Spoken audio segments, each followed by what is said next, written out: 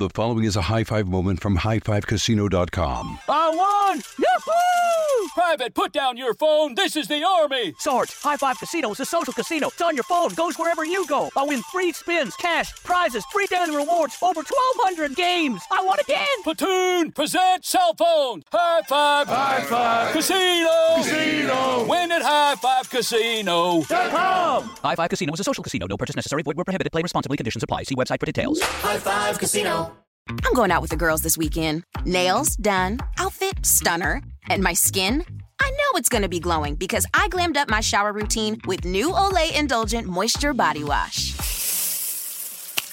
It smells so luxurious and deeply moisturizes with its super rich, creamy lather that's bursting with vitamin B3 complex. So my skin glows and my confidence grows. Try new Olay Indulgent Moisture Body Wash for glowing skin in just 14 days. If your business needs a new application, then developers will have to write code. A lot of code.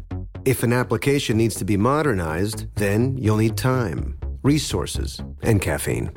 If that sounds daunting, then you need Watson X Code Assistant. AI designed to multiply developer productivity so you can generate code quickly. Let's create a more modern foundation for business with Watson X Code Assistant. Learn more at ibm.com/code assistant. IBM. Let's create. Baseball fans, BetMGM is giving you the chance to win a prize every day during the baseball season.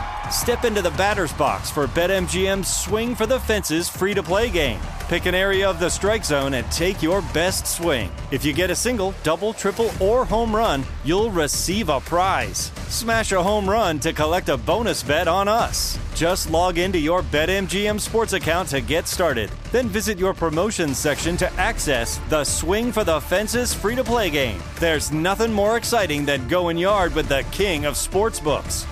BetMGM and GameSense remind you to play responsibly. Must be 21 plus and present in Ohio. Subject to eligibility requirements. Rewards vary depending on market and expire 24 hours from issuance. Gambling problem? Call 1-800-GAMBLER. In partnership with MGM Northfield Park.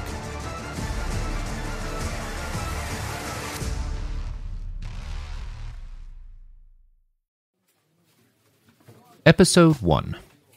Welcome to the Crumbles.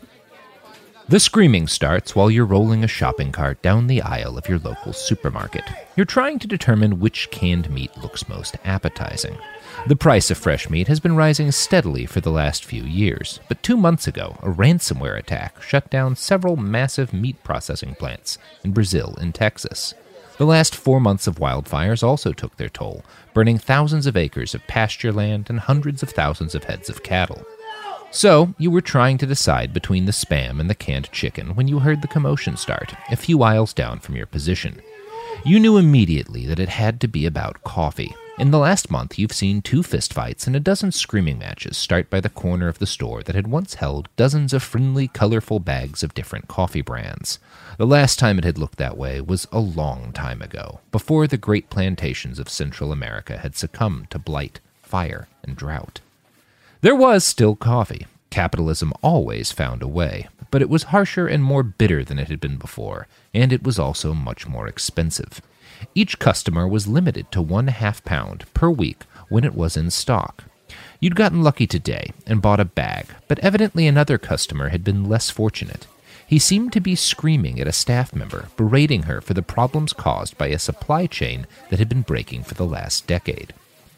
You couldn't back it up with data, but you feel like this sort of thing happens more and more often every year. Not just the supply chain disruptions, but the outbursts of violence and rage. You don't even stop to watch the videos on social media anymore, of customers screaming and starting fights over the ground beef that wasn't there for their 4th of July barbecue, or whatever. You can't tell me there's no coffee! I've seen a dozen assholes with coffee in their carts! If they have a right to it, I have a right to it! You turn away from your cart and sneak a glance down the other aisle, in spite of yourself. The angry man is heavyset, around 6 feet tall, and wearing a t-shirt with a faded, thin blue line flag on its back. He's yelling at a reedy young man wearing the uniform of a grocery store clerk. This poor kid had probably been stalking applesauce a few minutes earlier. Now he was the target of this man's entitled rage. I know you keep more in the back. I don't give a shit about your excuses. Get it! As the young clerk tries to explain, again, that there's no coffee left in the store, a security guard rounds the corner at the other end of the aisle. He yells, "Hey!" and puts a hand on the taser at his belt. "Sir, you need to leave." "I'm not leaving without my coffee." You realize, with a start, that a small crowd has started to form behind you. You feel sudden anxiety at the fact that you've left your cart undefended, and pull away from the scene to put your hands on it. You were lucky enough to get coffee, and the last carton of eggs, and a lot of customers in the store would happily steal either. Mercifully, your cart has survived the altercation unmolested. You wheel it away from the ongoing confrontation, towards the self-checkout. Maybe you can avoid the worst of the line that way. The yelling stops, and as you wheel your cart up to the checkout counter, you see the angry man storm out of the grocery store, cursing under his breath. The security guard and the clerk follow, a few feet back, and stop when he exits the building. They both sigh with relief, and for a few minutes you lose yourself in the task of running your products through the self-checkout. As you prepare to pay, you happen to look up just in time to see the angry man re-enter the store through the front door.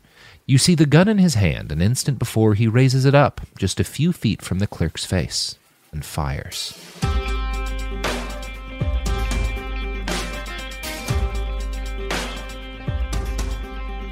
On June 15th, 2021, Victor Lee Tucker, Jr., 30, walked into the Big Bear supermarket in DeKalb County, Georgia. A store employee, 41-year-old Lakita Willis, noticed he was not wearing a face mask, in violation of the store's policies. Lakita informed Victor that he would have to wear a mask to continue shopping. Victor Tucker left the store in a huff and returned with a gun, which he used to murder Lakita Willis and wound the store security guard, an off-duty sheriff's deputy.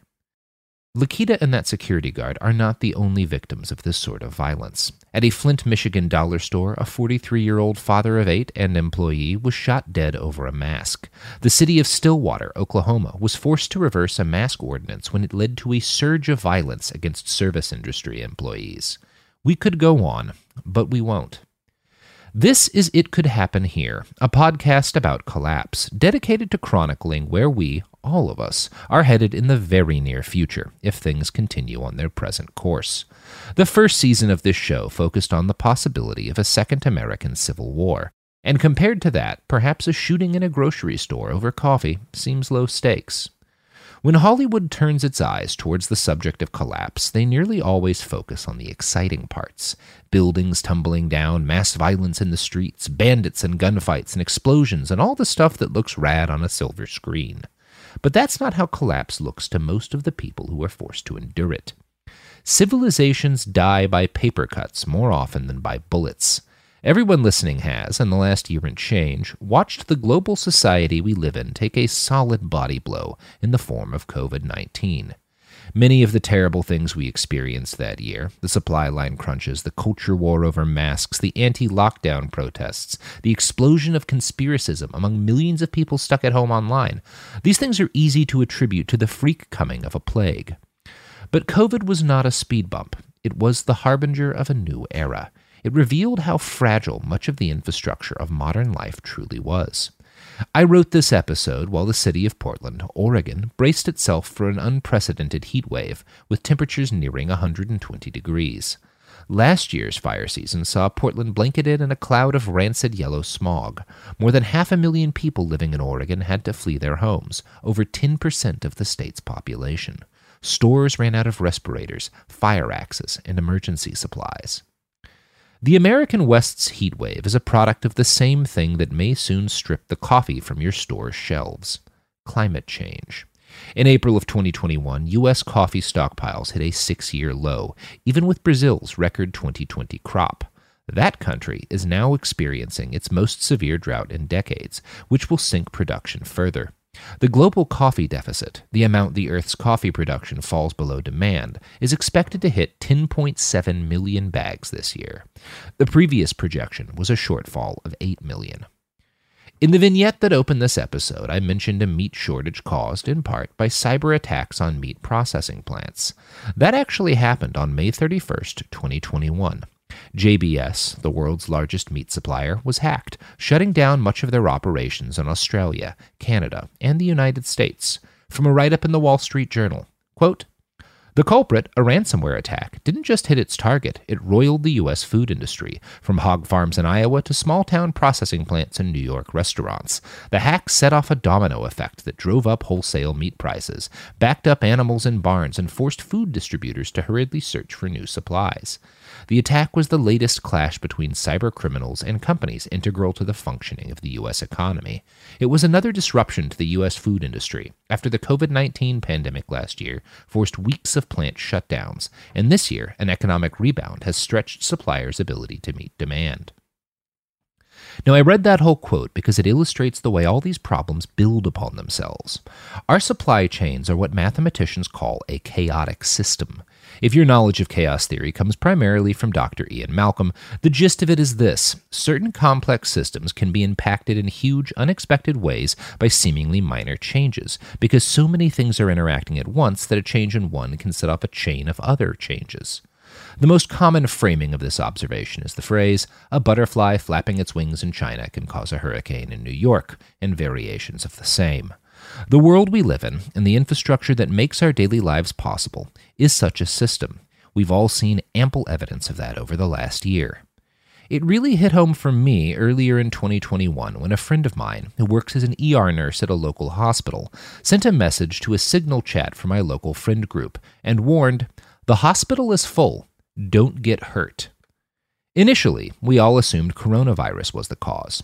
But no, he explained, very few of the cases that had filled his ER and multiple overflow rooms had anything to do with a viral infection. Instead, the cause was a mix of things: people celebrating in dumb ways as the state reopened, overdoses and car accidents, etc. In normal times, these might not have drained the system, but a huge number of doctors and nurses quit during the worst of the plague. My friend calls the period we're in now, where aspects of modern society that once seemed immutably solid start to fall apart all at once, as the crumbles. I find this a much more useful framework for discussing the future than the dreams of collapse shared by apocalypse obsessives. One April 2nd study showed that at least 1 in 5 healthcare workers have considered quitting as a result of the virus. More than 3,600 U.S. healthcare workers died in COVID's first year. These strains hit the medical system in the midst of an ongoing drought in healthcare workers. By 2025, the U.S. is likely to face a shortage of more than 400,000 home health aides, 29,400 nurse practitioners, and between 54,100 and 139,000 physicians. We went into the pandemic with a shortage of doctors and nurses. At least some of the 600,000 American deaths from the virus were certainly due to a lack of qualified medical professionals. And now COVID has further exacerbated that shortage, ensuring that the next great strain on our healthcare system hits even harder, which will drain away more professionals, which will make the next pandemic or natural disaster even more devastating. This is the way the crumbles work. Problems feed into calamities and turn into catastrophes. A healthy society has the wherewithal to diagnose its problems and patch the holes in its systems when they appear. We do not live in a healthy society. The problems that will confront us over the next 50 years, rising sea levels, out-of-control wildfires, crop failures, greater waves of refugees, are no less imposing than the COVID-19 pandemic. The virus could have been halted by something as simple as getting everyone to wear masks and avoid crowded indoor spaces for a few weeks. The United States could not handle that. In April of 2020, I watched a crowd of anti-lockdown protesters surround a group of doctors and nurses in the Oregon state capital, Salem. The healthcare professionals carried signs that said, "Please, we just don't want you to get sick." Protesters spat at them and screamed diaper mouth, mocking the face masks they wore. Several of these protesters carried rifles. As you've probably guessed by now, this is not a particularly optimistic podcast, but it's also not my intention to infect you with a sense of doom. The worst problems we face all have solutions, or at least strategies for adaptation and harm reduction. To my mind, our most pressing problems fall into 3 broad categories. 1. The environmental consequences of modern civilization. This is going to be by far the most Unabombery point I make today, but it cannot be avoided. As I type this, fires are burning throughout Oregon, even in the famously wet northern reaches of the state. Towns in Northern California with huge amounts of rainfall, 38 inches in some cases, are so low on water that citizens have been restricted to 55 gallons per day. Prior to 2021, Portland's record high temperature was 107 degrees. This June, before the hottest part of the year, it beat that record for 3 days straight. The year before, 2020, Australia suffered a megafire, the largest in its history, which burnt more than 2,300 square miles. All these fires are just preludes. The world is only getting hotter from here on out. As I write this, the United Nations Climate Science Advisors issued a draft report warning that the worst projected impacts of climate change are hitting much faster than previously expected. We will probably reach 1.5 degrees Celsius of warming by 2026. Now, for years, staying under 1.5 degrees Celsius has been the goal, the target amount of warming mainstream climate scientists and climate-conscious politicians wanted to limit us to. If we were to stop all other forms of emissions right now, agriculture alone would carry us over the 1.5 degrees Celsius line in just a handful of years. Most institutional messaging posits 1.5 degrees of warming as the acceptable, even relatively pleasant option. A UN climate change tweet from earlier this year made that point in image form, showing depictions of the Earth's atmosphere in green, yellow, and red, 1.5 degrees Celsius, 2 degrees Celsius, and 3 degrees Celsius plus, with the text, "The difference between 1.5, 2 degrees, and 3 to 4 degrees average global warming can sound marginal. In fact, they represent vastly different scenarios for the future of humanity." It is true that 2 or 3 degrees of warming would create a radically different world than less than 1.5. But the data and our lived experience has made it increasingly clear that 1.5 degrees, which we will hit, period, in the near future, is a calamity of almost incomprehensible dimensions.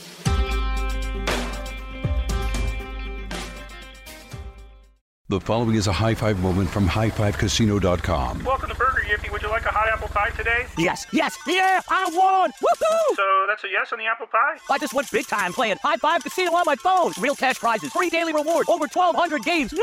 So yes or no on the apple pie? Whoa! I won again! I'll take that as a yes. Drive around. Have you had your high five moment today? Only at highfivecasino.com. High Five Casino is a social casino. No purchase necessary. Void where prohibited. Play responsibly. Conditions apply. See website for details. High Five Casino. Happy Pride from Tomboy X. We just dropped our Pride 24 collection. Queer-founded, queer-run, and creating size and gender-inclusive underwear, swimwear, and loungewear for all bodies, so you feel comfortable in your own skin. Visit tomboyx.com to shop. Hello, iHeart listener. We have a confession to make. Both iHeart and this commercial you're listening to right now would probably sound a heck of a lot better on the new Roku Pro Series TV. It's got side-firing speakers that fill your room with sound, Dolby Atmos audio that puts you right in the middle of the entertainment, and the ability to pair seamlessly with your home theater sound systems that already have surround sound and booming bass. If all that sounds too good to be true, it'll sound even better on the new Roku Pro Series. Your hearing isn't better, your TV is. Baseball fans, BetMGM is giving you the chance to win a prize every day during the baseball season. Step into the batter's box for BetMGM's Swing for the Fences free-to-play game. Pick an area of the strike zone and take your best swing. If you get a single, double, triple, or home run, you'll receive a prize. Smash a home run to collect a bonus bet on us. Just log into your BetMGM sports account to get started. Then visit your promotions section to access the Swing for the Fences free-to-play game. There's nothing more exciting than going yard with the king of sportsbooks. BetMGM and GameSense remind you to play responsibly. Must be 21 plus and present in Ohio. Subject to eligibility requirements. Rewards vary depending on market and expire 24 hours from issuance. Gambling problem? Call 1-800-GAMBLER. In partnership with MGM Northfield Park.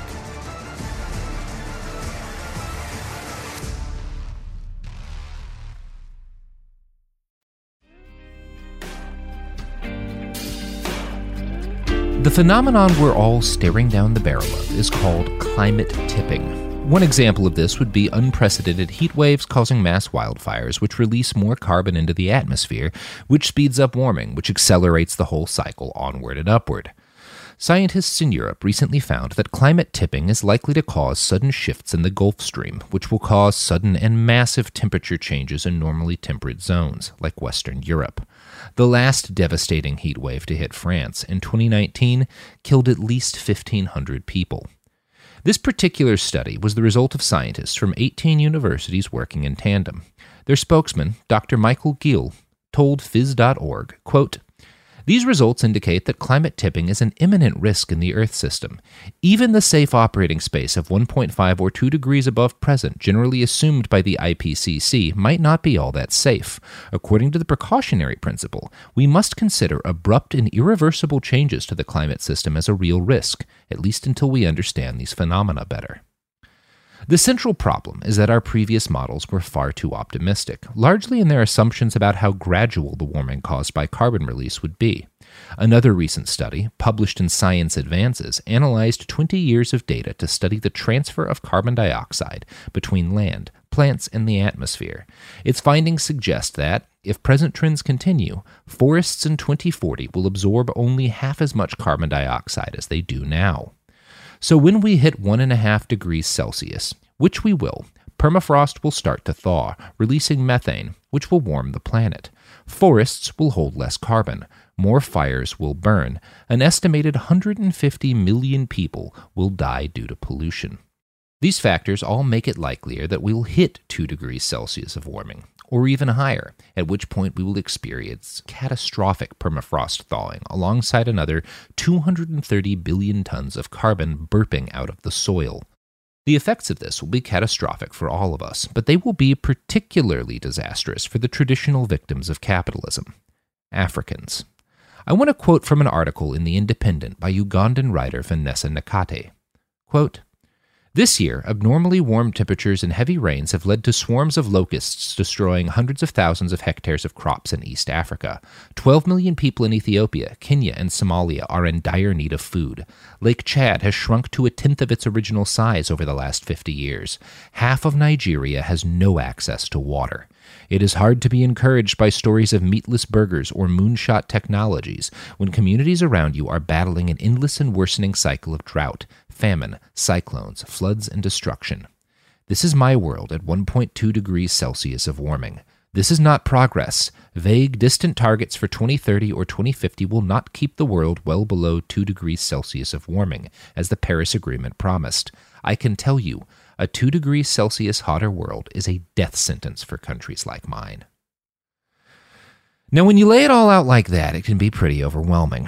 For perspective's sake, it is important to note that nearly all of the carbon that's causing these problems was released into the atmosphere within the span of a human lifetime. It is, in short, the result of industrial society and its consequences. Right now, there is more carbon in the atmosphere than at any point in the last 800,000 years, and perhaps as far back as 15 million years. But all this carbon started flowing into the atmosphere just 300 years ago, in the 1700s, when England started burning coal and kicked off a global drive to industrialization. The vast majority of the carbon in our atmosphere was pumped out even more recently than that. As David Wallace Wells writes in his book, The Uninhabitable Earth, quote, "The majority of the burning has come since the premiere of Seinfeld. Since the end of World War II, the figure is above 85%. The story of the industrial world's kamikaze mission is the story of a single lifetime. The planet brought from seeming stability to the brink of catastrophe in the years between a baptism or bar mitzvah and a funeral." That fact has a tendency to inspire false hope in some. If the real problem only started a lifetime ago, perhaps we can solve it in the space of a lifetime. But reality does not work that way, my friends. Once the carbon is out there, released from trees burning in millions of acres of wildfires, from the exhaust pipes of hundreds of millions of cars, or from the smokestacks of factories, it is there to stay. If we transitioned entirely to nuclear power tomorrow, that carbon would still be warming us for decades. And as the globe warms up, it dries out the soil, which in turn heats the world further, which pushes more people to install AC, which increases emissions, which dries out the soil, which leads to wildfires, which releases more carbon, and on and on and on and on it goes. And this brings me to pressing problem number 2, the authoritarian Renaissance. In 2011, the Syrian civil war started, sending millions of Syrian refugees fleeing into Europe. In 2014 and 15, nearly 2 million people filed for asylum in the EU. Contrary to popular opinion, experts are heavily divided on whether or not climate change played a major role in sparking the conflict. But the refugee crisis did play a major role in sparking something else: the rise of Europe's authoritarian right wing. I'm going to quote now from a Leibniz Institute for Economic Research report by Andreas Steinmeier. Quote, "In the Upper Austrian state elections in 2015, the far-right Freedom Party of Austria doubled its vote share from 2009 and obtained over 30% of the vote with a fierce anti-asylum campaign. Polls indicate that support for the Freedom Party remained roughly at the level of 2009 state elections until late 2014, but subsequently increased drastically in 2015 when refugee numbers started to grow. The salience of the issue in the media, measured as the number of newspaper articles covering the refugee situation, increased almost in proportion to the number of asylum applications. Upper Austria was no exception in Europe. The Sweden Democrats, for instance, obtained 5.7% of votes in the 2010 parliamentary elections in Sweden. After that, support increased parallel to the rising number of refugees, which increased earlier in Sweden than in other European countries. In parliamentary elections in 2014, the Sweden Democrats obtained 12.9% of the vote and polled around 20% in late 2015 at the peak of the refugee inflow into Sweden. The Alternative for Germany, AfD, was not founded until 2013. Polls show a sharp increase in support of up to 15%, along with growing refugee numbers. Now, during the 2016 election, candidate Donald Trump in the United States constantly harped on the danger of refugees, from Syria but also from places in Latin America, like Guatemala, whose economies had been devastated by climate change. These climate refugees, and the false perception that they were causing crime and violence, fed into a rising American fascist movement that is still with us today. Authoritarians have always used fear of the other, and specifically fear of foreign asylum seekers, to stoke division. That part of their job is only going to get easier. The UN projects that, by 2050, an additional 200 million people will be climate refugees. This was the entire population of planet Earth during the height of the Roman Empire, clawing desperately at the iron gates of any country better off than where they've left. Climate change doesn't just provide opportunities for authoritarian politicians. It tends to make society itself more authoritarian by increasing military conflicts and domestic crime. In 2014, the U.S. Department of Defense authored an annual defense review that noted, quote, "The nature and pace of observed climate changes and an emerging scientific consensus on their projected consequences pose severe risks for our national security." The report goes on to warn about conflicts over resources, particularly water, in places like Lake Mead, Nevada, and the Colorado River system, where conflicts over scarce water could spiral into violence. As I write this, a group of militiamen under the banner of Ammon Bundy have set up shop by the Klamath River in central Oregon, claiming to represent the interests of farmers being denied their normal allotment of water due to severe drought conditions. Bundy et al. Have threatened to break onto federal land, armed, and release the water. As that Department of Defense report so aptly noted, these effects are threat multipliers that will aggravate stressors abroad, such as poverty, environmental degradation, political instability, and social tensions, conditions that can enable terrorist activity and other forms of violence. We've already seen how both main parties in the United States react to violence and the perception of violence. In 2020, President Trump responded to a popular uprising against police brutality with a wave of police brutality.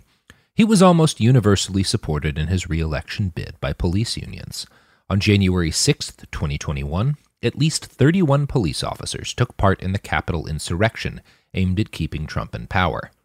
Despite this fact, President Biden suggested in June that communities should spend much of the $350 billion in COVID-19 aid dispensed in May to hire more police officers.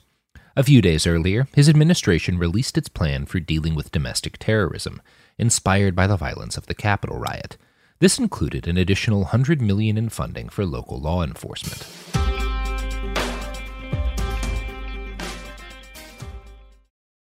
High Five Casino.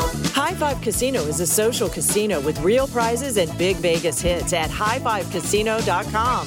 The hottest games right from Vegas, and all winnings go straight to your bank account. Hundreds of exclusive games, free daily rewards, and come back to get free coins every 4 hours. Only at highfivecasino.com. High Five Casino is a social casino. No purchase necessary. Void where prohibited. Play responsibly. Terms and conditions apply. See website for details at high5casino.com. High Five Casino.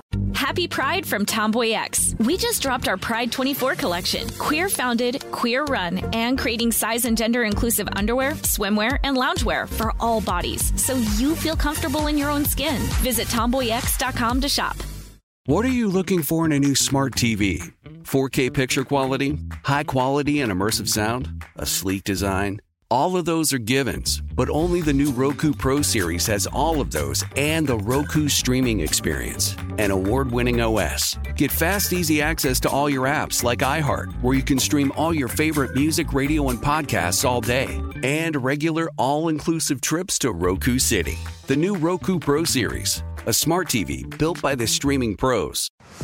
Baseball fans, BetMGM is giving you the chance to win a prize every day during the baseball season. Step into the batter's box for BetMGM's Swing for the Fences free-to-play game. Pick an area of the strike zone and take your best swing. If you get a single, double, triple, or home run, you'll receive a prize. Smash a home run to collect a bonus bet on us. Just log into your BetMGM sports account to get started. Then visit your promotions section to access the Swing for the Fences free-to-play game. There's nothing more exciting than going yard with the king of sportsbooks. BetMGM and GameSense remind you to play responsibly. Must be 21 plus and present in Ohio. Subject to eligibility requirements. Rewards vary depending on market and expire 24 hours from issuance. Gambling problem? Call 1-800-GAMBLER. In partnership with MGM Northfield Park.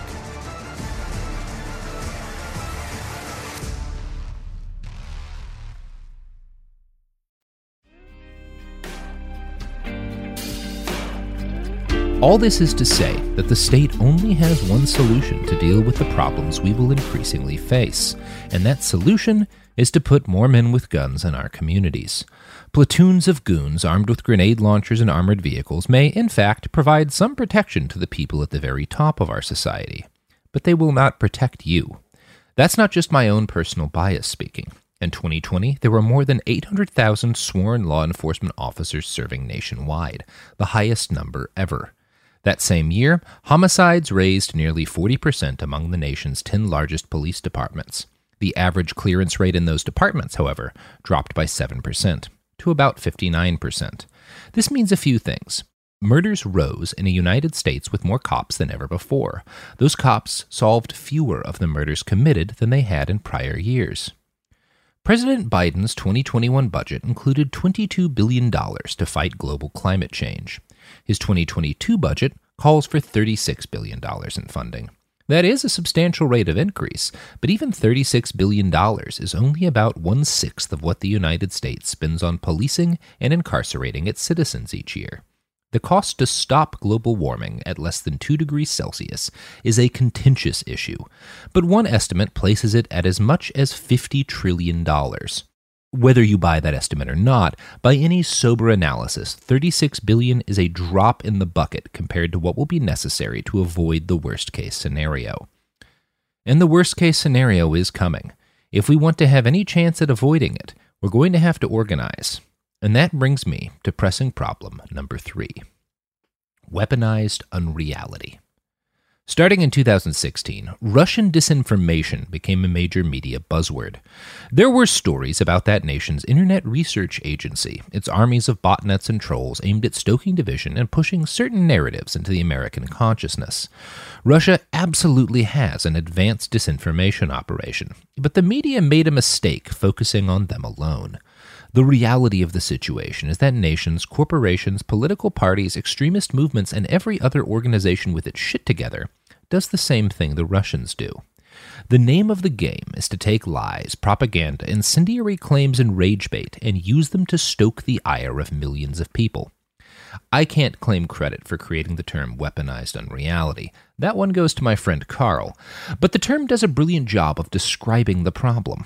If the coronavirus has taught us one thing, it's that the right lies can be deadlier than 1,000 or 600,000 guns when properly deployed.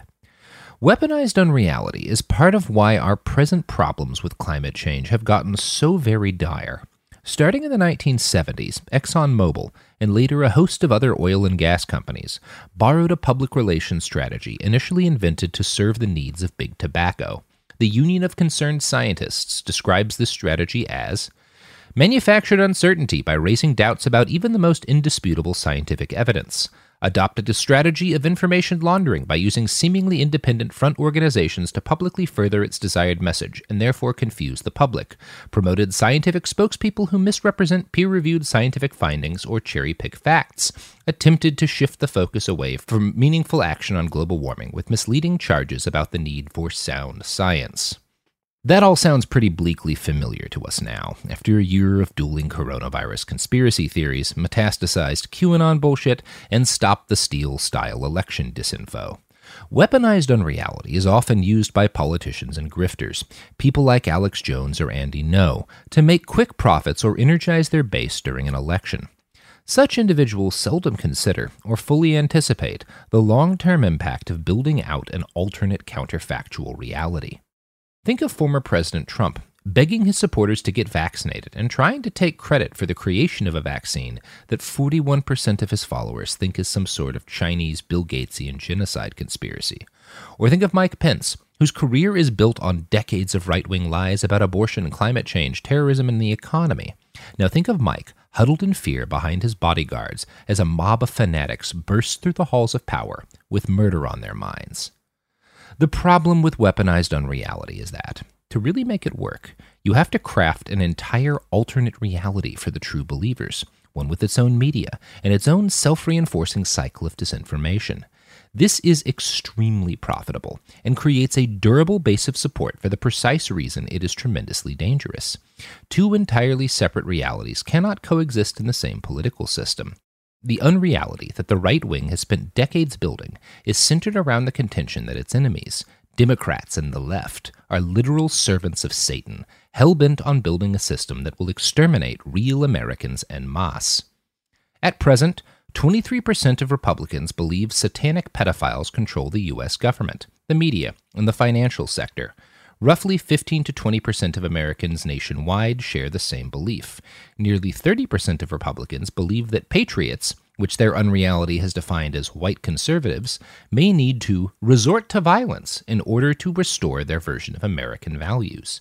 The good news is that a clear majority of Americans do not abide by those views, but they don't need to. In 1932, the National Socialist German Workers' Party had their best performance in a legitimate election, and got just 37.3% of the vote. A minority party can manage tremendous bloodshed if they are sufficiently unified, their opponents are sufficiently disorganized, and the political system is biased in their favor. All of those things were true of the Nazis in the 1930s, and all of those things are, more or less, true of our situation now. The next 3 years and change will bring continued climate-related collapse. This added strain will reveal more and more of the holes in our infrastructure. As I type this, a massive condo complex in Florida has just collapsed into a sinkhole, killing dozens, and the state of Oregon has issued a warning that a chlorine shortage threatens the state's ability to properly sanitize drinking water. A new study has revealed that, despite 6 months of counter-disinformation efforts, 1/3 of Americans still believe the 2020 election was stolen by the Democrats, the same percentage who believed that in November. On June 23, 2021, One American News Network host Pearson Sharp got in front of his viewers and said this about the election he believed had been stolen. How many people were involved in these efforts to undermine the election? Hundreds? Thousands? Tens of thousands? How many people does it take to carry out a coup against the presidency? And when all the dust settles from the audit in Arizona and the potential audits in Georgia, Michigan, Pennsylvania, Nevada, and Wisconsin, what happens to all these people who are responsible for overthrowing the election? What are the consequences for traitors who meddled with our sacred democratic process and tried to steal power by taking away the voices of the American people? What happens to them. In their sundry internet hidey holes, QAnon believers took this broadcast as hard evidence that their long-awaited storm was coming, and the mass execution of Democratic officials and journalists was about to begin. I don't think I have to spend much time here saying how dangerous this is. What I do want to do is point out that Pearson Sharp was also a major personality on Sputnik, a Russian propaganda news outlet. I don't bring this up to further any sort of Russiagate fervor, because I don't think that's one of our main problems. But the kind of content Pearson made for Sputnik is important. His job was to repeatedly slander the White Helmets, an organization of Syrian volunteers who helped provide medical aid in the immediate aftermath of Syrian regime bombings. A complex and sophisticated propaganda campaign has turned them into boogeymen for a sizable chunk of the international left. There are conspiracy theories that the White Helmets actually staged and faked all of the chemical weapons attacks and bombings Bashar al-Assad's Air Force did against civilian targets. On June 11, 2018, Pearson took a state-sponsored trip into Syria, escorted by the soldiers of a dictator who has killed 500,000 of his citizens. He posted this: "Everyone, literally everyone you meet in Syria will tell you how grateful they are to be living under government-held areas, and that the Syrian army freed them from torture under Western-backed rebels. Only the terrorists complain about being liberated." That last line, "only the terrorists complain about being liberated," strikes hard within my soul. The point of this digression is, again, not about Russian propaganda, but about the kind of man Pearson Sharp is. He has made, for years, a career out of denying the violence of brutal dictators and justifying massacres with propaganda. And in 2021, he's decided that the Trumpist wing of the Republican Party is the place to be. He is not alone. The same night that One America News broadcast dropped, Tucker Carlson got on his show and, in front of a graphic of a Democratic Party donkey with the words "anti-white mania" written in front of it, he said this: "The question that we should be meditating on day in and day out is how do we get out of this vortex, this cycle, before it's too late? How do we save this country before we become Rwanda?" It's interesting that Tucker brings up Rwanda here. Interesting and telling, because the genocide that cost 1 million people their lives in that country was driven in part by a talk radio station called RTLM. Scholars describe RTLM as a de facto wing of the extremist Hutu government that started the massacre. Roughly 10% of the violence that occurred has been tied directly to specific RTLM broadcasts. Now look, I promised this wasn't going to be a doomer podcast, and I mean to keep to that. While the 3 factors I mentioned are churning us all in the direction of hell, they're not the only factors to consider. We, the people who do not want to live in a dictatorship or see the mass murder of our fellow citizens, are in the majority, and we have tools with which to fight against our enemies. The last year and the struggles of the pandemic have brought with them a tremendous rise in the number of organizations practicing mutual aid. This term has its origins in anarchist political theory and is very different from charity. In charity, an individual or organization with plenty gives aid to people who cannot help themselves. Mutual aid is when communities rise up to serve their own needs without waiting for their government or some NGO to do it for them. The goal of mutual aid is not just to handle immediate needs, but to build dual power. When you build dual power, you are essentially creating organizations that fulfill the useful roles formerly filled, or poorly filled, by the state. Doing this reduces or eliminates people's reliance on the state, and as a result vastly increases the public's bargaining position. If you want to force massive sweeping changes on the system, or replace it entirely, you're going to need to build dual power first. Mutual aid is also just fucking inspiring, and when you spend as much time staring into the abyss as we all do these days, you need inspiration. While researching this article, I came across a wonderful piece in The Guardian about the rise of mutual aid, and I want to quote from it here. During the final 1,000 days of the Second World War, shipyard workers in the San Francisco Bay Area produced 1,000 warships, a warship a day. Something like that epic, urgent industry seems to be at work now, but outside the federal government, or any government. In early April, the Bay Area branch of the news site Hoodline reported, on Thursday morning, 2 tons of rolled sheet plastic arrived at a warehouse in Alameda. By the end of the weekend, it had become 16,000 plastic face shields. That remarkable turnaround is entirely owed to self-organization by Bay Area makers, who have transformed makerspaces, universities, fabrication shops, and almost anyone with their own sewing machine, CNC machine, or 3D printer into an ad hoc core of medical supply manufacturers. The report called the self-organized effort involving industrial design students and teachers a distributed factory. Such decentralized efforts, organized without top-down authority, are exemplary mutual aid. In April 14th, nurses and 7 doctors from the same institution set off for a 1-month assignment on the Navajo Reservation, whose residents are facing high levels of infection. They were coordinated by the existing UCSF HEAL initiative, which works with impoverished and vulnerable communities from Haiti to Nepal. Its mission statement is, "We seek to embody solidarity and contribute to the movement for global health equity led by communities themselves." This initiative, based on the principle of solidarity, not charity, has been working with communities under stress for 6 years and will still be there when the immediate crisis is over. When faced with the looming specter of fascism and gangs of heavily armed racists bent on massacring the other, mutual aid may seem like a poor defense at best. This is not the case. It is, in fact, the only thing that can pull us back from the brink. Weaponized unreality works because people are angry, confused, and frightened. Now, many of the 30% of Republicans willing to kill to save their concept of America are bigots, and the things that confuse and anger them are equality and progress. But those people are only dangerous at scale when there is a much larger number of less radical people, scared and confused enough to buy into their lies. The one thing that can cut through lies, that can build the empathy necessary to forestall terror, is community. When you help people with their material needs and provide them with a community that makes them feel valued and cared for, they are unlikely to support your murder. Effective mutual aid also undercuts the ability of authoritarians to profit as much from climate change. When the system falls apart, authoritarians always promise to fix it. The best way to put lie to that promise is to build a better solution to the problems, one that works in real time. Periods of collapse, and we are right now, all living through collapse, are times in which people are more open to new modes of living, new visions of how the world could exist. That's why these times are so dangerous. But it's also why they hold so much promise. Right now, we face the risk of falling, together, into the darkness. But we also have the opportunity to build a new world from the ashes of the old. Either way, we'll be doing it together. For my part, I know which option I prefer. What about you?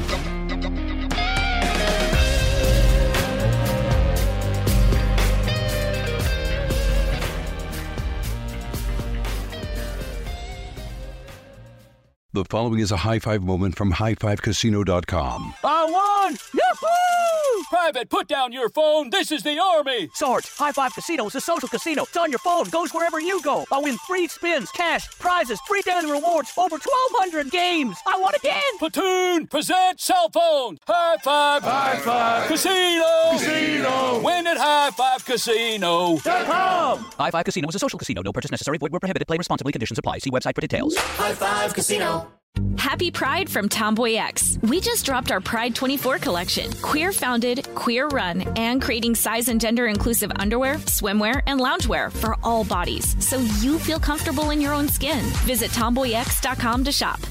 Hello, iHeart listener. We have a confession to make. Both iHeart and this commercial you're listening to right now would probably sound a heck of a lot better on the new Roku Pro Series TV. It's got side-firing speakers that fill your room with sound, Dolby Atmos audio that puts you right in the middle of the entertainment, and the ability to pair seamlessly with your home theater sound systems that already have surround sound and booming bass. If all that sounds too good to be true, it'll sound even better on the new Roku Pro Series. Your hearing isn't better, your TV is. This is Malcolm Gladwell from Revisionist History. eBay Motors is here for the ride. With some elbow grease, fresh installs, and a whole lot of love, you transformed 100,000 miles and a body full of rust into a drive that's all your own. Brake kits, LED headlights, whatever you need, eBay Motors has it. And with eBay Guaranteed Fit, it's guaranteed to fit your ride the first time, every time, or your money back. Plus, at these prices, you're burning rubber, not cash. Keep your ride or die alive at ebaymotors.com. Eligible items only. Exclusions apply.